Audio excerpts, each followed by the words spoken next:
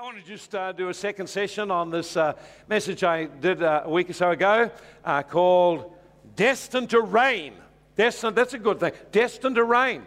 That's your destiny. Of course, not a lot of everyone actually does it, but we're destined to reign. To reign means we get victory. To reign means to walk in authority, to walk in empowerment, to walk like a king in the earth, to walk like a king. Isn't that great? To walk like a king, live like a king, begin to act like a king. And so we read in Romans 5:17, if by one man's offense death reigned through one, much more shall those who receive abundance of grace and the gift of righteousness will reign in life through one Jesus Christ. Therefore, as through one man's offense judgment came to all men, resulting, notice what it resulted in? Condemnation. Even so, by one man's righteous act, the free gift of righteousness came to all men, resulting in justification to life. For as by one man's disobedience when he made sinners, by one man's obedience many more are made righteous.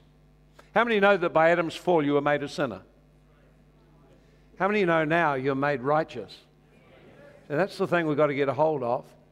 We're not sinners now, we're righteous people. We're righteous people. You see, all said yes, but actually in the heart, often we don't really believe it. And it's in the heart we need to really believe that. Notice here, when the law entered, so the offenses might abound. But where sin abounded, grace abounded much more. So sin reigned in death, grace reigns through righteousness. Notice the two things, righteousness and grace.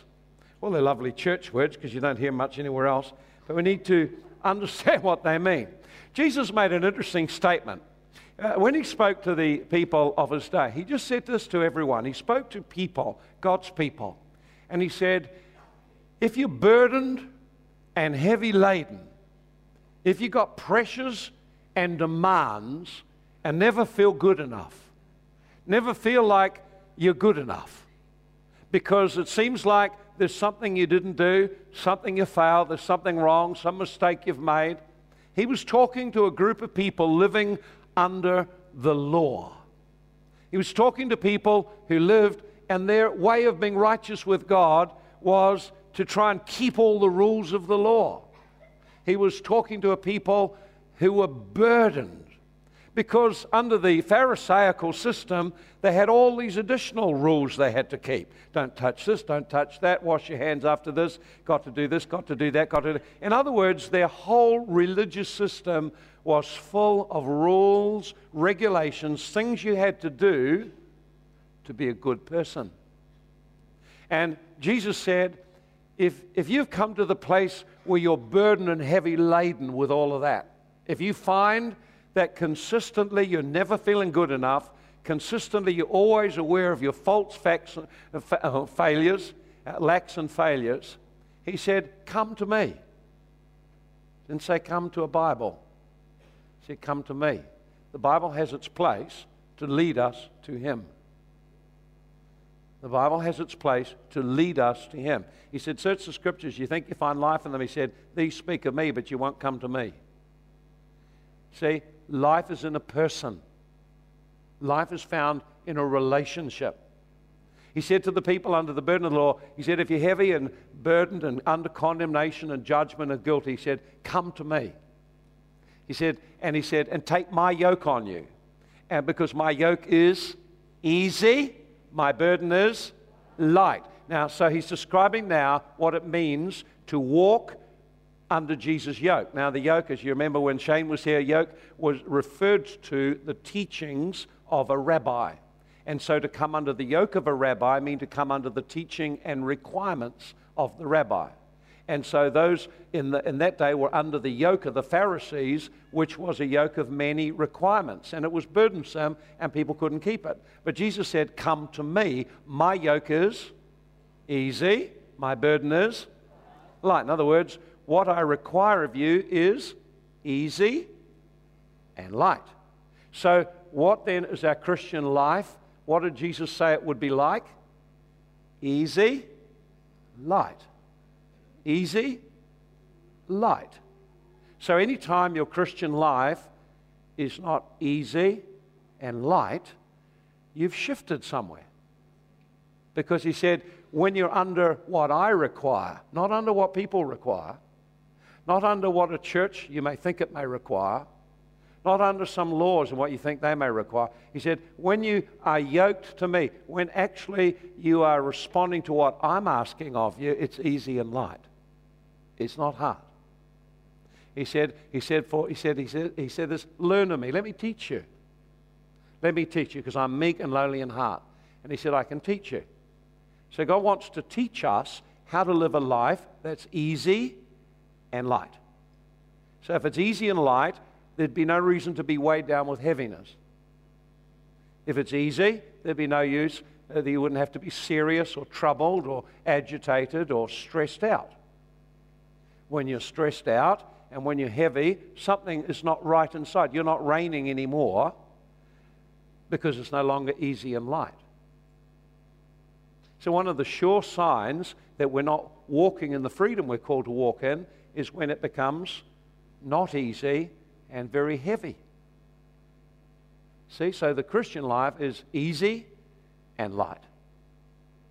Now you see, it's going in and you're thinking about it, because what you'll be doing right now is you'll be measuring up your experience with what the Word says and finding there's a difference between what you experience and what God's Word says. And the problem is, what we tend to do is negate God's Word and live from what we've currently experienced, even if it isn't agreeable with what God says. Easy, light. Easy, light. Easy, light. What about the yoke of other people? Heavy, burdensome, serious, stressful, demanding, pressured, judgmental, horrible. See?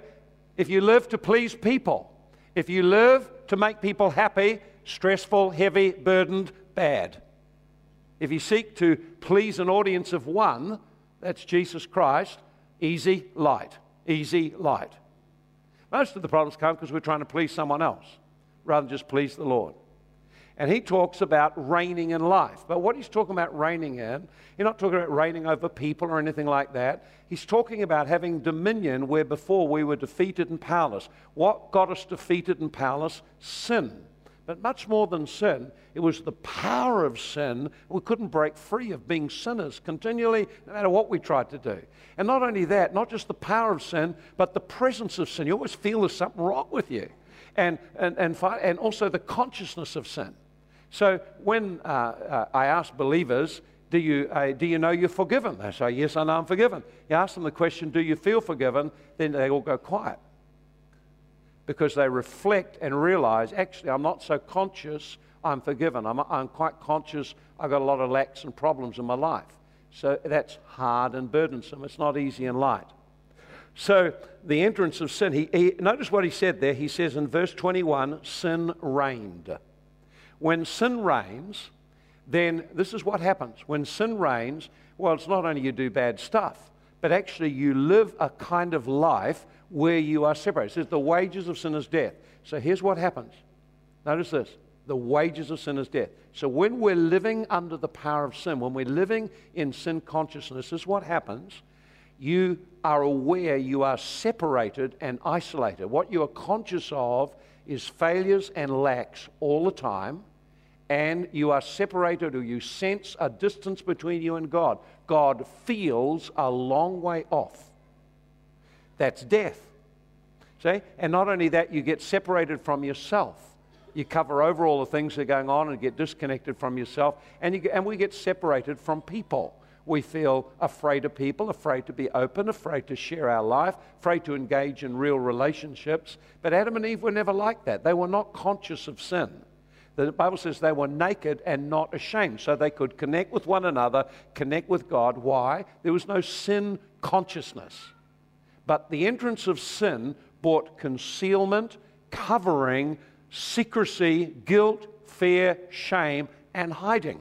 That was the entrance of sin. And that has reigned and continues to reign over people. Now, notice what it says. Those who receive two things.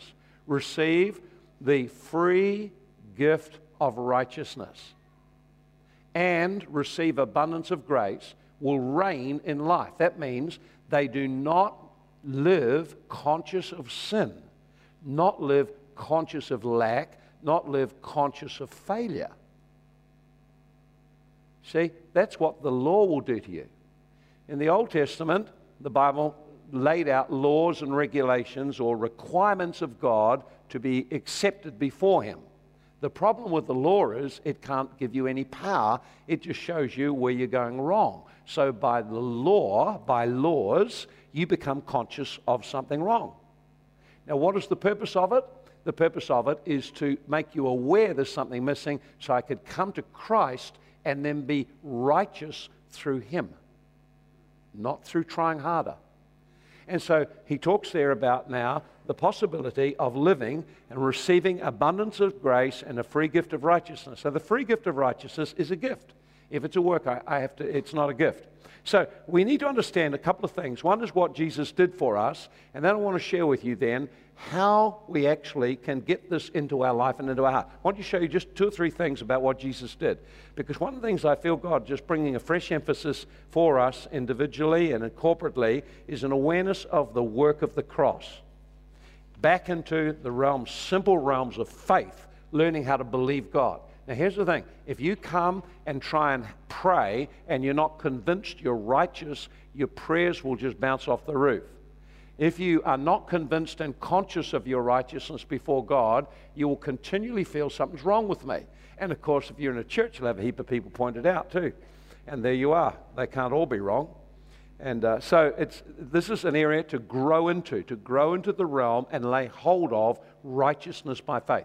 Let me just show you a couple of things that Jesus did. In Matthew chapter 27. Now, this is Jesus' death on the cross.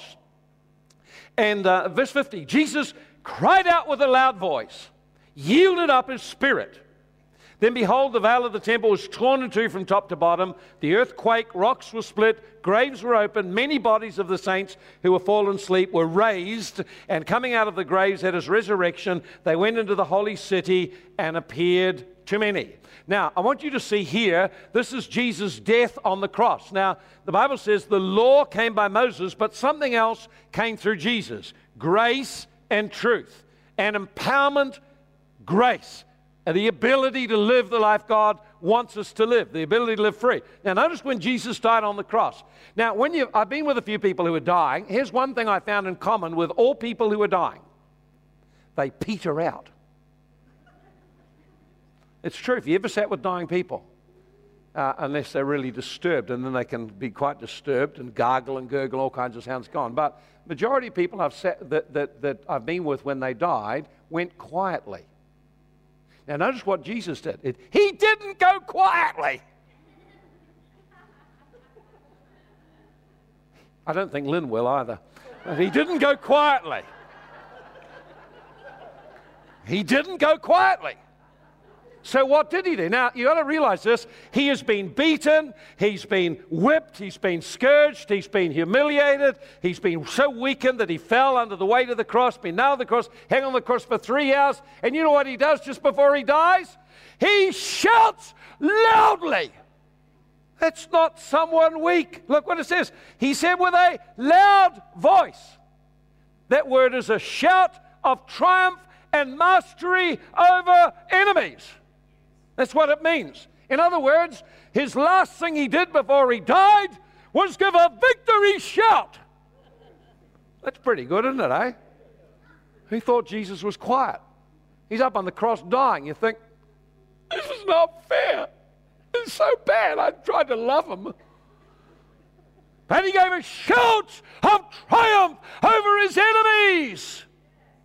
That's how he died. And then he yielded his spirit. He didn't die weak. He didn't die fearful. He died triumphantly. As he died on the cross, those demon powers that influenced people to hang him on the cross had no idea what he was doing. No idea. He was God's lamb. He was God's perfect offering. He was God in man. He was God's man's representative.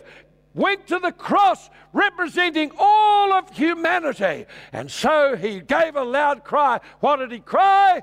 It is finished. The work of redeeming man, the work of healing, the work of deliverance, the work of making men righteous, the work of getting your life holy and right. I finished it. If he's finished it, then why would you have something to do? Think about that. Unless you want to add to the cross. Now notice what God did in response. So God did something. You notice the veil that kept people from the presence of God.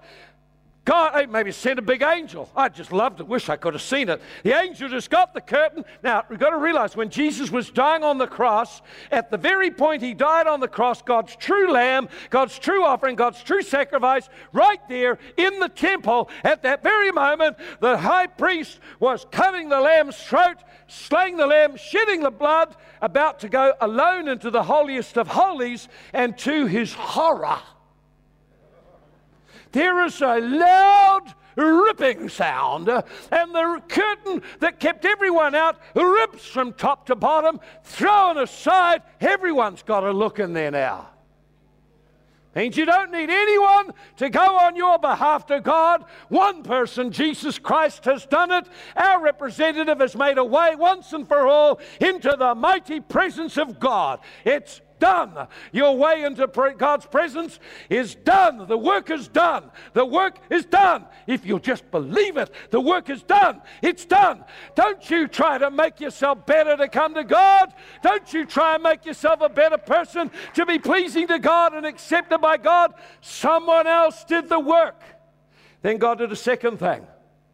He shook the earth violently and broke open the graves. Why did he do that? That's not a nice thing to do. Is it really? Well, think about it, eh? But stunning. You have an earthquake. We've had a few earthquakes, but imagine, you saw the earthquake down in Christchurch, the buildings and so on. But what you didn't see, imagine if the graveyard suddenly split open. Down in Orchard Road. Suddenly there's these fracture lines run right down through the whole of the graveyard. Suddenly all the graves are broken open. Oh, yuck. That's ghastly. Why did he do that? I won't share all of the reasons why, but let me give you one reason why. Because what he wanted to do was expose to view the consequence of sin is death, corruption. And he broke it open so you can all see. And then 3 days later, now this is the scary bit. You read the Bible and don't even think about it. The people in the graves got up and came out of the graves. That is freaky. That is freaky. It's like something out of a zombie story, isn't it? Come on, you just see we don't think about it. But you imagine standing there by a grave and there's just bones in there. Suddenly they rattle and creak and skin forms on them and they stand up. What would you do? You would run. You wouldn't be having a nice little Bible study on the work of Christ. You'd be running, screaming. You know it. See, so what is he doing in this? He's saying, one, the way to God is made open and plain now. Two, the consequence of sin is brought out to the light to see it, for everyone can see it. And three, now that sacrifice is acceptable for all men because a whole group of people got up out of the grave and overcame the consequence of sin. The power of sin, its consequences, God totally. You want to I believe you should go back into the Bible and start to study Jesus' words on the cross and study about the death on the cross and have a look at it in the Old Testament. The story in the Old Testament required 5 offerings to put in a picture form what Jesus did in one thing on the cross.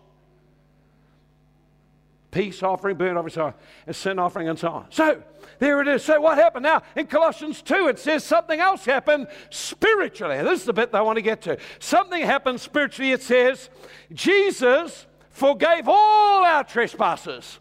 Historically, 2,000 years ago, he forgave all your trespasses. There they are. Well, 1,000 years ago, you weren't born again. 1,500 years ago, not born again. 1,200 years ago, 100 years ago, no. Well, maybe 1 or 2. But here we go. They were right up to now. Your sin and all your sins forgiven. It's stunning.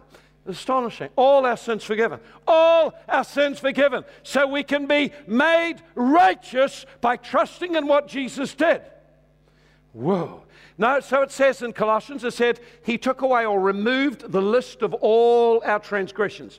Now, if you've taken that list, written them all out, line upon line, everything you'd said, did wrong, thought wrong, desired wrong, everything, wrote them all out on a list. Jesus took them to the cross, cancelled their power, and notice the word, He disarmed spiritual powers. This was the weapon they use against people. The devil uses sin and condemnation and judgment against you to hold you in bondage. That is his primary weapon. He's called the accuser. The primary weapon the devil uses against you is condemnation. An overwhelming sense, an awareness, a consciousness, there's something wrong with me. That the devil is reigning over you. You are not reigning. You are definitely not reigning. And what you'll do is you'll either live under it, and if you're a Christian, then you'll come under the law and try harder to be a good person.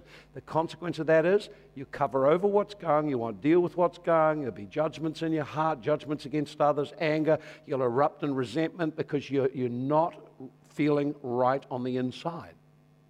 That's why so many people don't live a very successful life, because they don't understand what Christ has done. And they don't live conscious of it. They've got a head knowledge, but not a heart awareness and revelation. I am righteous before God by His work, not my own work. It's a revelation that needs to come to the heart. Let me just flow in just a couple of things. I won't go into these in detail. Let me just throw a couple of stories. You know, there's a woman caught in adultery. And she's caught in the very act. So there's no doubt she did it. No doubt she did it. No doubt she was wrong. No doubt what the penalty was. You know what Jesus said to her? What His words were? Where are your accusers? They're all gone. He says, now notice what He says, neither do I condemn you. Now, where did He talk about her sin? Well, after He'd said no condemnation. I don't condemn you. See, this is the heart of God, is not to condemn us. There's no condemnation in Christ. None. There's none in Christ. None. Did she feel condemned? Oh, yes. Had she done wrong? Yes, she had. Had she done real wrong? Yes, she done real wrong. However, He said, I don't condemn you. It's hard to get hold of, isn't it? Then He said, now, so I give you no condemnation. Now you can go and sin no more. He didn't ignore the sin thing, but He gave her grace first. Grace means you get no condemnation. Then you're free to start to live out and begin to live the kind of life. Now, you notice the order that you get. No condemnation first, now live out the life. No condemnation, now live out the life. What about the woman with the alabaster box? Now, you know the story, you're very familiar with it, so I won't go into all of it, Luke 7. But the woman with the alabaster box comes, remember how she wept over Him? She poured out, she was crying and wiping. And she just, now notice this, she's probably was a prostitute. But notice, no condemnation. Now, here's the other thing. Not only no condemnation, no consciousness of being a sinner. How do we know there's no consciousness of being a sinner? Because she's absolutely uninhibited. She went into a room full of religious leaders, ignored them all, couldn't care two hoots what they thought about her, couldn't care two hoots about their rules, regulations, what they thought. I am forgiven! And she was, because of knowledge of the forgiveness, able to be uninhibited in expressing herself. Why? Why are people so uptight? I'll tell you there's two good reasons. One, self-consciousness. Self-consciousness, a bondage to self. The other is fear what people will think. If you could do something you'd love to do, what would it be? See? But you see, we worry about what people think. We're fearful of what people think, and we're conscious of ourselves, so don't do it. But David was a man who he lived in no condemnation. He lived in this grace of the New Testament. That's why God loved him so much. He was aware of that fullness of grace. So what could he do? He could just dance and be himself. He's the king, doesn't care what people think. You know what? The church is full of people worry what people think. Oh, that's a burden. Because you can't control what they think. You've got to guess. Try and outwit them. How can I outwit them? I'll try and pretend to be something better than they think I am. It's a nonsense game. Full of religiosity. We're not called to be worried about what people think. Opinions of man. Jesus never lived that way, just lived a free life. Why? No condemnation. It's condemnation creates that problem. Condemnation. See, sin reigns. Why? Because it brings sin consciousness and self-consciousness. But we're called to righteousness, and when you're called to righteousness, you lose sin consciousness. Now, it doesn't mean you don't sin or fail or make mistakes and have to put things right, or doesn't mean you haven't got any lacks, you don't need to learn things on the way. What it means is you do not live under the spirit of condemnation and judgment. You live free. And people say, if you did that, yeah, you're right. Whoa. Yeah, you're right. I brought it to the cross. It's fine. Jesus told me he's forgiven me. Have you got a problem? Oh, you have. Tell me your problem then. Oh, you're upset and offended. Come on, this is what goes on. We have to deal with all that kind of stuff. And so, I'll just finish up here. So, what do we need? So, we're not to try and make us this. Here's the dilemma that Christians get into all the time. In Romans 10 it says, being ignorant of God's righteousness, try to get themselves righteous before God by doing things. God is not more pleased with you today than he was yesterday. He loves you in Christ. He loves you. He never changes. You are loved in Christ. When we come to Christ, there's now no condemnation to them in Christ. So if I've got condemnation, where is it coming from? It isn't coming from God. And if you judge and fault find and point the finger, you aren't coming from God. You're coming from hell. That's true. That's what Jesus was against, that religious spirit, that whole religious spirit. So how can I get right? Well, there's a righteousness that comes just by believing, by faith. Let me just give it to you in a couple of lines. In 2 Corinthians 3:18, I want you to see this, and then I'll finish and give you just the practical things. They're so simple. 2 Corinthians 3, about how your life gets changed. You go to a course. Great. And it'll help you, I'm sure. But look at this. 2 Corinthians 3:17. Now the Lord is the Spirit, and where the Spirit of the Lord is, there is liberty. Well, you can always tell where the Spirit of God is moving freely because you're free. You laugh. You have fun. You enjoy life. And even if there's stresses, we learn how to put them on the Lord. But we all with unveiled face, beholding as in the mirror the glory of the Lord, are being transformed into the same image from glory to glory, even by the Spirit of the Lord. Well, that looks so hard to read. So let me just make it really clear. The word behold is literally to look in a mirror. To look in a mirror. How many looked in the mirror this morning? Come on. You know what you do when you look in the mirror? Oh, my God.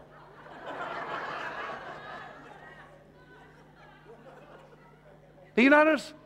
When you look in the mirror, who do you see? You see yourself. What do you tend to focus on? The things that are wrong. Try and make them look better. Why? So you'll be accepted. Isn't that crazy? Well, I guess it's quite practical, really. But this is what this one says. It says, seeing in a mirror the glory of the Lord. In other words, what it's saying is, can you see yourself standing in front of a mirror, and when you look in the mirror, you see Jesus Christ? Now, just be careful. That's who you really are. That's who your new identity is. Because in the Bible say we're called to be conformed to the image of His Son. So when you look in the mirror, the Bible says, now we like looking in the mirror at what are we beholding? Not beholding your faults. Not beholding everything that's wrong. But seeing who the new person is. Oh, that's who I am. Loving, kind, generous, joyful. That's who I am. Oh, I keep forgetting. Other people remind me of where I used to be, but I do remember being water baptized and burying that man. Why do you keep digging him up again? That zombie from hell. I buried him. I'm a new creation now. What do I look like? I look like Jesus Christ. And notice what it says. If you will keep seeing yourself that way, beholding, like looking in a mirror, beholding the glory of the Lord in Jesus Christ, beholding all God's goodness and glory, what the Bible says will happen is you will be changed by the Holy Ghost to become just like that. So how do you get changed? Not by looking at all your faults. That won't change you. You've already done that for years. Didn't work, did it? You've got to behold the glory of the Lord. So what do I need to do? How do I do that? I need to see, instead of looking in the mirror, instead of seeing everything that's wrong with me, becoming failure conscious, shortcoming conscious, lack conscious, self-conscious, and then wanting to hide that and cover it and present something different and becoming a hypocrite, what I need to do is to look again, and as I'm in prayer, begin to meditate and see the person of Jesus Christ as the Bible reveals, and see him as he is, what his glory is like, what is like all his goodness, and see, that's me. That's me. Oh, I'm one with him. I'm joined one spirit with him. That's who I am. That's the new me. That's what he looks like. I need to learn what that new me looks like. So how do you do it? It's quite simple, really. You have to make a conscious practice, I believe, of rejecting being condemned. Anytime that condemnation, that heaviness, that burdensome stuff comes on you, your thinking's gone twisted somewhere, your consciousness is no longer on God. So quickly do these kind of things. One, this is what I felt, is picture Jesus Christ. Picture him, allow the Bible and the way the Bible describes him to become an image that you can look at and meditate on. Picture him. Make it personal. See, that's me. That's who I'm becoming like. That's who I am now by faith. Now by faith, I am that person. That is the new creation man. The old man died. The old man was buried. I remember doing that in water baptism. This is the new me. Oh, that's the new me. Oh, that's the new me. Whoa, that's a beautiful person, the new me. New me's really loving. New me's really kind. So you need to begin to look at that, meditate on it, and embrace it in your heart. As you do that, confess it, declare it. That's who I am. I'm a loving person. The love of God flows through me. I'm united with Christ. We are so one that his love, his nature just flows through me all the time. I need to meditate in it, picture it, personalize it. See, it's me. Confess it and declare it. I need to declare it. I need to keep repeating that. You start practicing doing that, consciously saying, that's who I am. Oh, that's the kind of person I am. You explore the Bible, you're looking for who Jesus is, and you practice meditating. That's who I am. I'm joined to him. I am one with him. That's who I am. That's my new creation. And you begin to call that person forth by faith. And you know what the Bible says? We are then conformed into that image. I think what you focus on, you become like. You focus on your faults, you become more faulty. Focus on Jesus and his righteousness, you become more like him. That's what the Bible says. So you make that your focus, make that the focus of your meditation. Now, you say, that seems so crazy, but the Bible says to do it, and that's how you get changed. Oh, well, what about the bit where I have to do something? No. You're focusing on who you are now that you're in Christ. Who I am now that I'm in Christ. Oh, the old man's gone away. There is a new person coming forth, vibrant, lively, passionate, full of praise. And you begin to let it rise up in you and express the new you.